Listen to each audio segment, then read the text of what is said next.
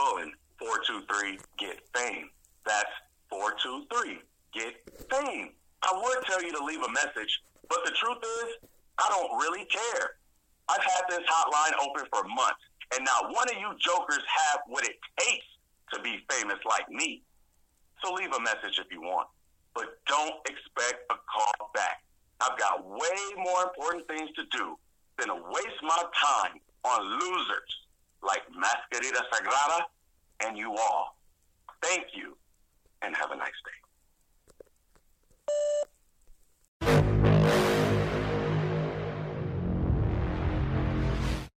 Hey there, folks, and welcome to the Grave Consequences podcast. My name is Caleb Baldwin. You can follow me on Twitter at IamCalebB. Follow my co-host, friend, and producer Greg on Twitter at XMaserati. Think of it like Mouse Rat, or like the car.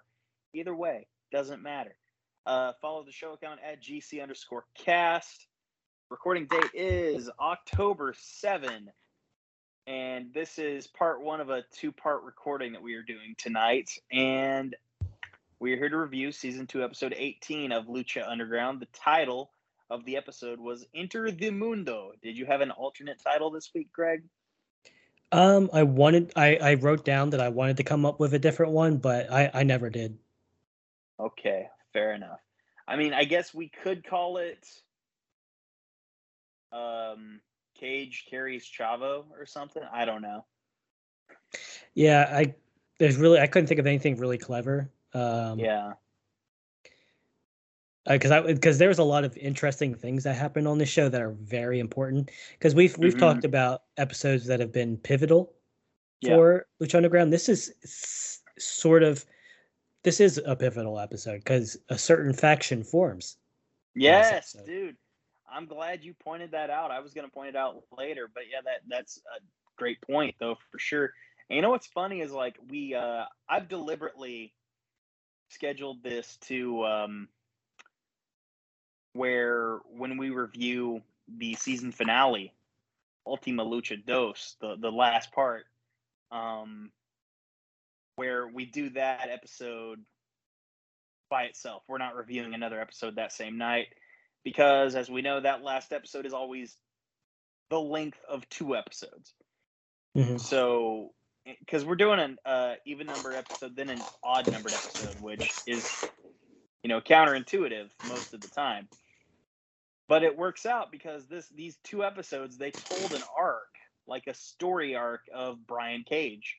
He was a main character in these two episodes. Spoiler alert.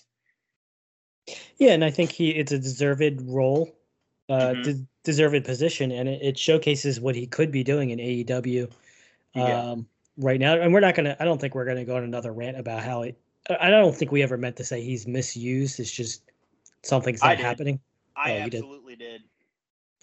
Yeah, we're not gonna probably do that because we've already done that enough. But there is, and I was thinking about it. I think he's not a bad face, but I think he's a better heel, or he might do better as a heel in AEW because they had him turn face and become friends of say like, hey, Sting, you're cool with me. And then he just never did anything cool after that. So, I mean, no. I'm getting off topic, but there's a lot of potential in Cage still. Yeah, no, you're absolutely right. Speaking of potential, Pentagon seems to think he has the potential to leave this BDSM club, and Vampiro says no. Tries to stop him with some good old hand-to-hand combat, and Pentagon, has no problem handling him. They're evenly matched at that point. So it's like, okay, you're not going to overpower Pentagon anymore. It's not going to happen. Do you notice that Vamp is kind of mixing up the stuff he's not stolen, but I'll say stolen? Because he's dressed like he's, he looks like the guy from the Addams Family. I forget his name, but Uncle Fester, I think.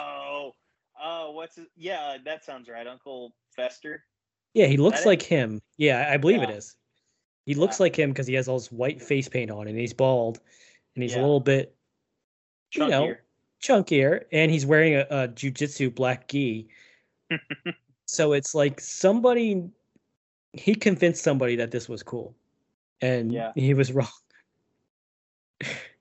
I think more importantly, he convinced himself that this was cool. And it probably could have been, and he always seems like I didn't watch WCW in the day, but I've gone back and watched like, top moves of Vampiro and like some classic matches. And for a guy that he himself says he never really learned how to wrestle, he's not terrible. I can see why he was, especially in the 90s, he was more than passable compared to like the old timers that were still, stealing the spotlight from the younger guys in WCW. Mm-hmm. And just because of the technicality of most matches in the Attitude Era, but I don't know. He took a lot from Japanese wrestlers. Like I think the Great Muta was someone he took a lot from. Yep. And so I think that is actually like I'm going hard on Vamp, but like he's always had a strong style kind of influence. But it just doesn't work here because he's like I said, he looks like cousin Uncle Fester. He's got that stupid white face paint on. Thank God he's tall. Otherwise, this would be a Judas Messias kind of situation. Like it could be worse. Yeah, fair enough. Fair enough. But Vampiro finally relents. He's like, okay, you can go, but you're not ready for the monster. Vampiro warns Pentagon, and Pentagon leaves. Thank God. Hopefully that is the last time we have to see that creepy sex dungeon. Playing us in tonight is the Voodoo Glow Skulls. Pardon me. Easy for me to say. Also, we've got U.S. Marines in the building. We've got a whole little brigade. So that was pretty cool. I was surprised about that, to be honest with you. Because I thought that meant that we were having a kill shot segment.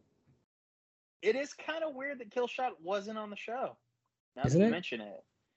And maybe they tape like 3 or more episodes, but like Killshot isn't on next week's episode either.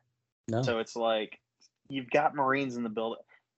Actually, maybe that's why Killshot's not on the show. Yeah, if it's a stolen valor kind of thing, like I said on that. Yeah, as I was saying it, I'm like, oh nope, this makes sense actually. Never mind. Hey, our first match of the night is Joey Ryan versus Mascarita Sagrada, and Matt Striker refers to Joey Ryan as the transmitted disease of the temple. Which still applies. Absolutely. Famous B and Mascarita Sagrada are over in the temple, still over, and Famous B is giving the Mascarita Sagrada introduction. He's about to finally announce him in the introduction. And as he's saying, Mascarita Sagrada, Joey Ryan kicks him, and Famous B yells, "Damn!" Yeah, this was a good opening match. Yeah. The only real note I have is that at one point they started cheering for Joey Ryan. Because, oh my God. Yeah, because he started doing some like indie style Orange Cassidy kind of bit. Yeah. Where he's pretending like he's hulking up. And he's trying to do a gorilla press slam on Mascarita, but he's not strong enough to lift him. Yeah. So he does the weakest body slam instead, and the crowd, they mark out for it because we love comedy bits. Well, that's the thing is like they filmed this in California and Boyle Heights and everything. It's like I would have to look at a map, but I can't imagine that's too far from Reseda, home of PWG. And I'm not sure if this is around the time he was doing bar wrestling. Yep, it was actually. So that's probably like, I don't know if he's centered in the West Coast, but I mean, he is. Okay, so I think it's more than possible that Joey Ryan was known, back then. In 2016? Yeah. That's when he was at his most viral, dude. Like, because there's a spot there where Mascarita tries to low blow him, and Mascarita starts selling his leg. Because this was after the U-Pornplex, dude. Ah, okay. Yeah, that sounded about right. And it was weird because this was supposed to make you... I think this was an example of a match where... and I'm just going to be critical of Joey Ryan. Like, he was doing what gets him over, mm-hmm. but he wasn't really doing enough to get Mascarita he wasn't doing enough to get the crowd to feel bad for Mascarita. Because why is Mascarita doing a low blow? I don't know. It's a chaotic. It's an opener, so who gives a shit? But at the same time, it's pretty chaotic. Yeah, no, you're not wrong. And the finish came when Joey Ryan hit a tilt-a-whirl DDT and he got the win. And it's worth noting that since Mascarita Sagrada switched over to Famous B's management, he has still not won a match. Yeah, the announcers pointed that out, that his record's worse now. Exactly, yeah. Like, I think he maybe only had one win, but it was against Son of Havoc. But still, either way, a win's a win. Famous B seems very annoyed, but he's like consoling Mascarita. He's like, you'll get him next time. But it's like he's visibly annoyed. So it's like, whereas like he was a little more patient in those earlier losses, like the one against Cage and others, he's not as he's not given as much rope anymore. Yeah, and it's a weird, I mean, this is an angle you can't think too much about because like you wanted this mini as your client, and you're putting him up against Cage, and maybe he could have won against Joey Ryan, but he almost did. He almost did, but he's a mini, so like he's always the underdog. Exactly, quite literally. Yeah, no, it's like Famous B, like, I get it, you're annoyed, but like you mostly have yourself to blame because you chose to sign him. You saw Aztec Warfare and you're like, that's our guy. I think he literally said, that's the guy right there. He said that several times. And here in my headcanon, I like to imagine he went to like 6 or 7 different people and they all said no. I think that's what happened in that match because he was going around giving this card to everybody. If you remember. Oh, fair enough. I think you're right. I think that's exactly what happened.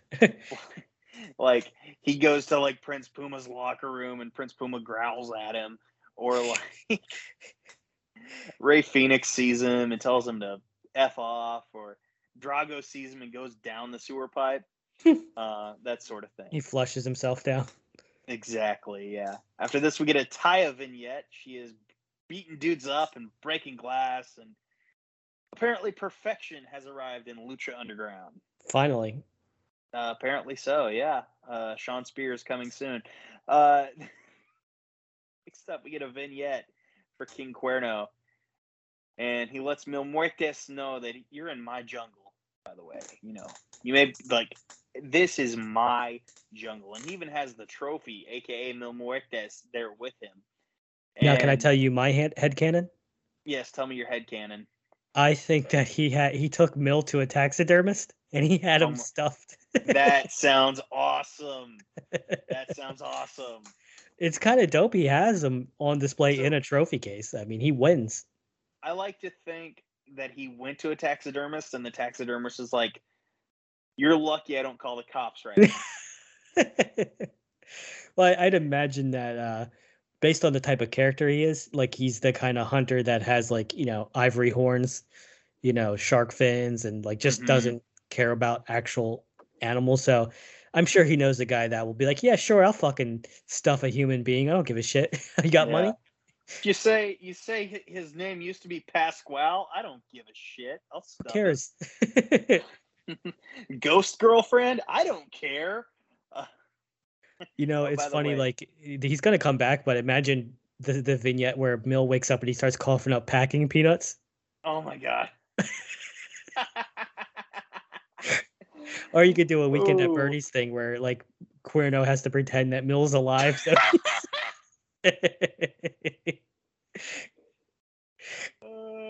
Weekend at Millie's. That's the episode title.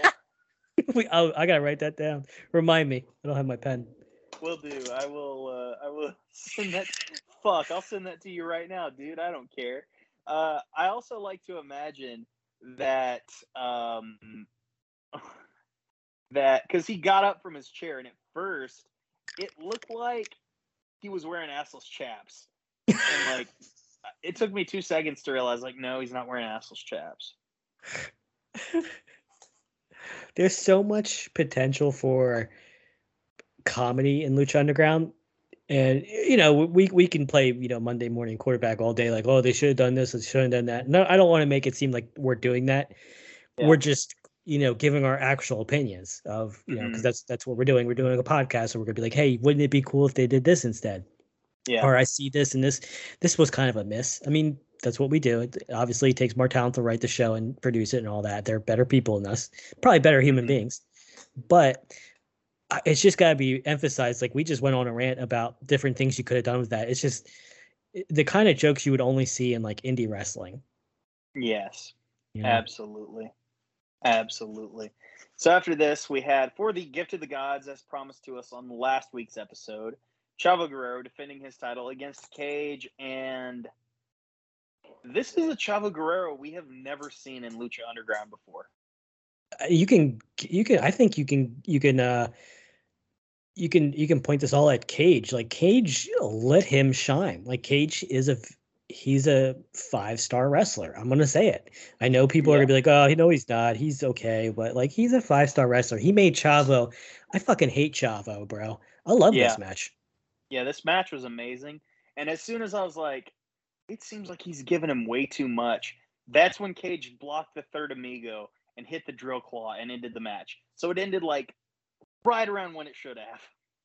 Dude, I think he did a power bomb, a buckle bomb, and a drill claw. He said, okay, match is over. I win. Yep. It was John Cena, LOL, I win. Yeah, LOL. Yeah, Cena wins, LOL. It's, he even, because sometimes before he does the drill claw or the Weapon X, he'll yell, he ain't getting up from this. He actually did that before he hit the drill claw. And then, Dude, he won. The drill claw is fucking awesome. And by the way, I'm going to fantasy book here, and I think I've probably even done it on one of these episodes before.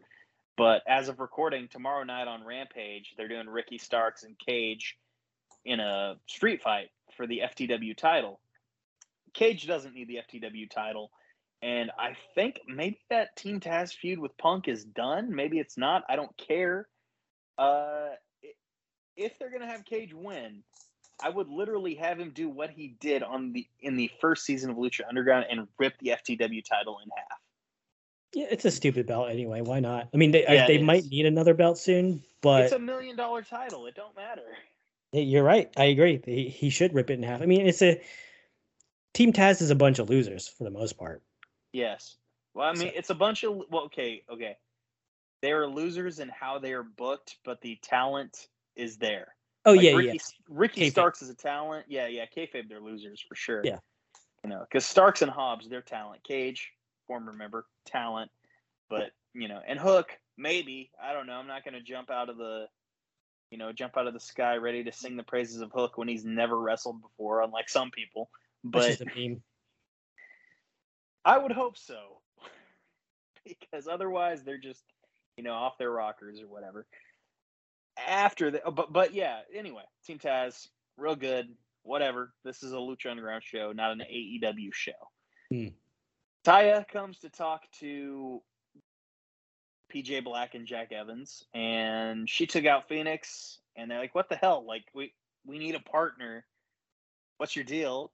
And this is the moment, right here, in this very moment, this was the genesis of Worldwide Underground. They don't have the name yet, but the core members are there. Taya, PJ Black, Jack Evans, and of course, Johnny frickin' Mundo. And you want to know what sealed this? What was like, okay, this is awesome. When we knew, like, oh man, this is gonna be amazing for seasons to come. Do you want me to answer that? It was the air guitar. There we go. They were shredding it. And I think PJ Black, or probably Jack, was like, man, he can shred too. They did. That was the best part. Oh my God. And that stays consistent. That's their gimmick, is they shred and you hear the sound effect. Yes.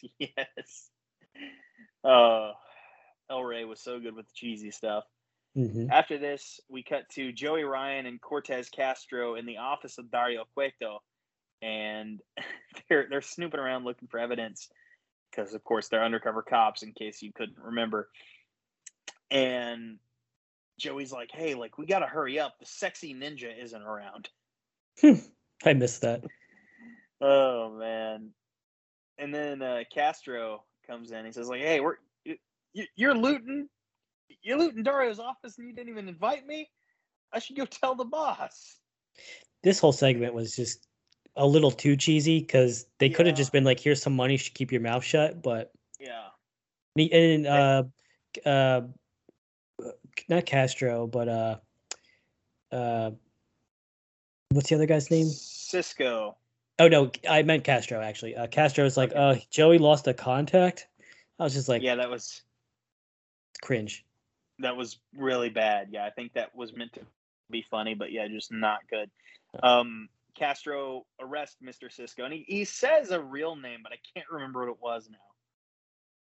Yeah, he did call him a different name. I think it was his maybe his probably his real name, because they used Joey Ryan's real name in this show as well.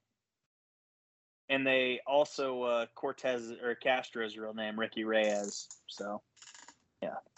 Either way. After that, part of a segment, we've got our main event for the Trios Championship. We have got, and they don't have their name yet, but we know them as Worldwide Underground.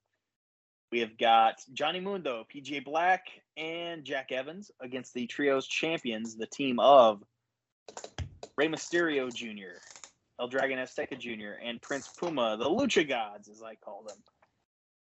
And Melissa didn't know that Johnny was replacing Phoenix, so Taya interrupts, tells her Johnny's replacing Phoenix, and Melissa's kind of incredulous at this announcement for some reason. Yeah, I don't think they showed the backstage segments. No, they don't show them to any of the talent at the time. I think they shoot them afterward. And I think what they do to get away with it is because this is like a TV show, so I don't think they announce the full cards, and that's how they can get away with recasting or no showing a wrestler. Like I don't know if they were advertised to have Phoenix. I could be wrong, because if they did advertise him and he didn't show, and they didn't at least have like a dark match with him, that'd be pretty shitty. But I'm sure Phoenix popped up on this taping at some point in time.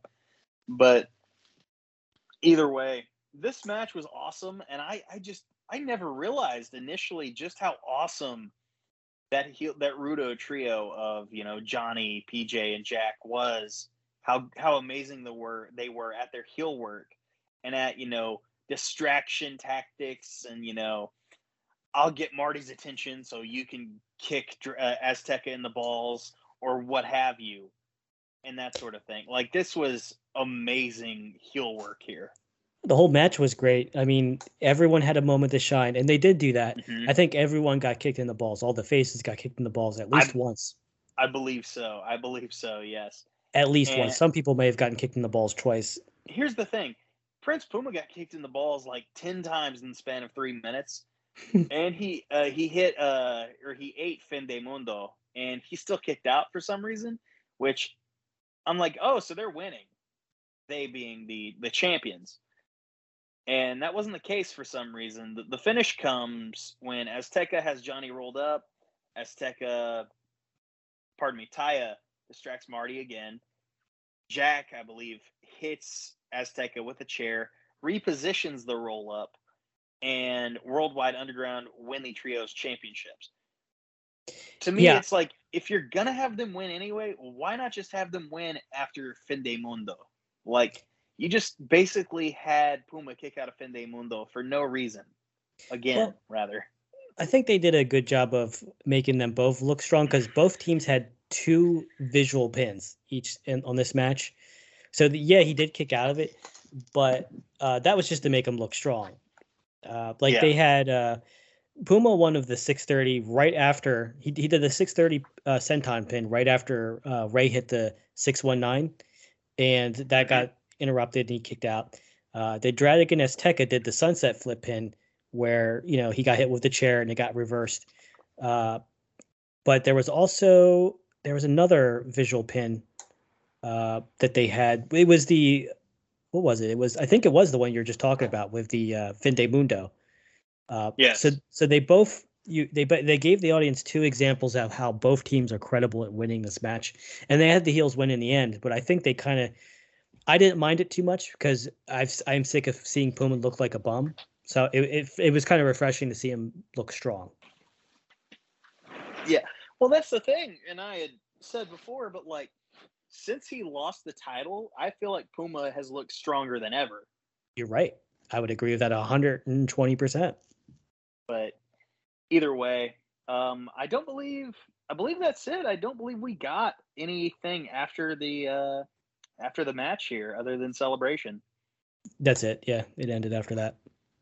Fair enough. Well, that was our crowning of the beginning of the 5th Lucha Underground Trios Championship reign. That belongs to Johnny Mundo, Jack Evans, and PJ Black, aka the Worldwide Underground.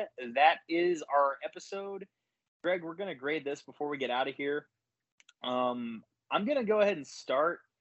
Okay, the Trios match, I hated the finish, but by and large, it was awesome. The Gift of the Gods title match was amazing.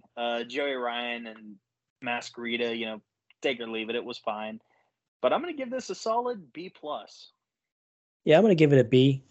Okay. I'm going to keep it just a simple grade. Just because I could see some issues, like you had an issue with the finish. The Masquerita thing was kind of weird. But I'm not against giving it a B+. If someone said, hey, I even give it an A, I wouldn't argue with them. It's go out of your way to watch this kind of show.